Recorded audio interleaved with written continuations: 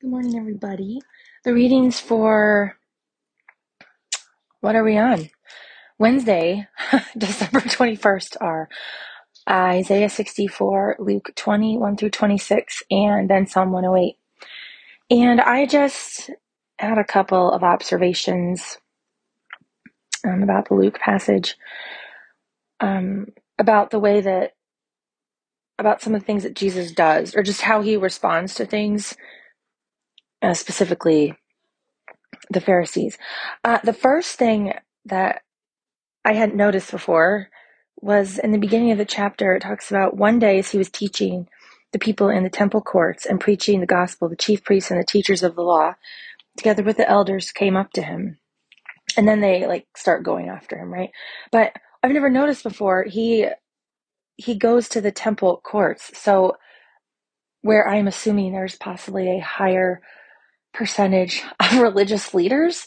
And so he's literally, and as I'm thinking about it, he does this quite a bit, but he's putting himself in a position where he will be questioned, and where he knows he's going to be overheard by religious leaders, and he knows what's going to happen. Like, he knows they're gonna come after him. He knows they're going to um, question him. He knows they're going to try and trap him, but he continually puts himself in a position to be questioned and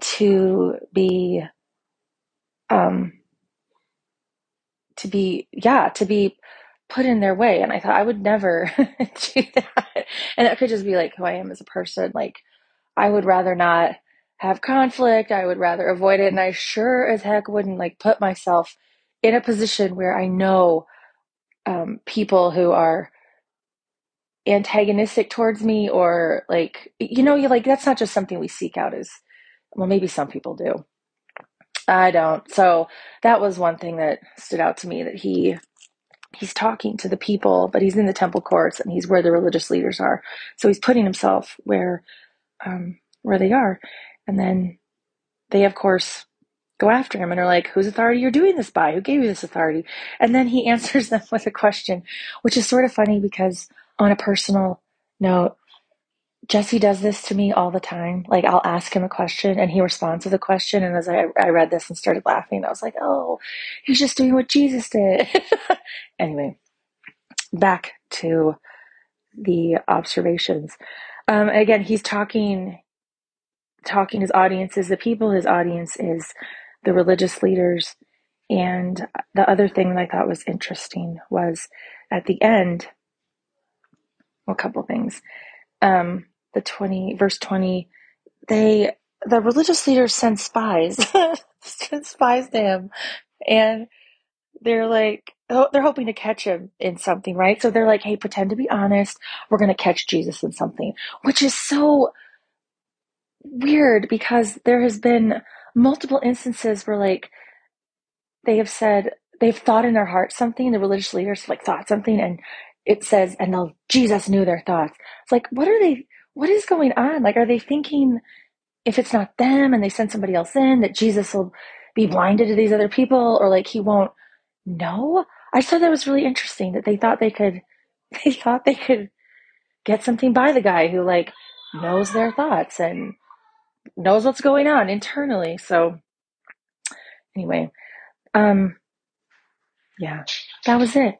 Just those observations.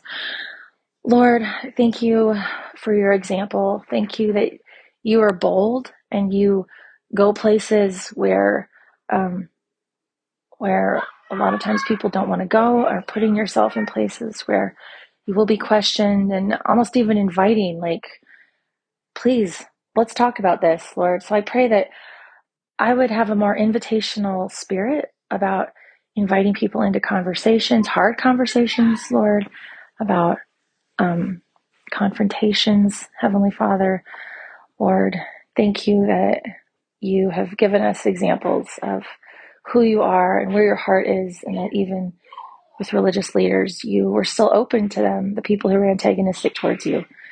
God, and I thank you that we can watch you do that. In Jesus' name, Amen.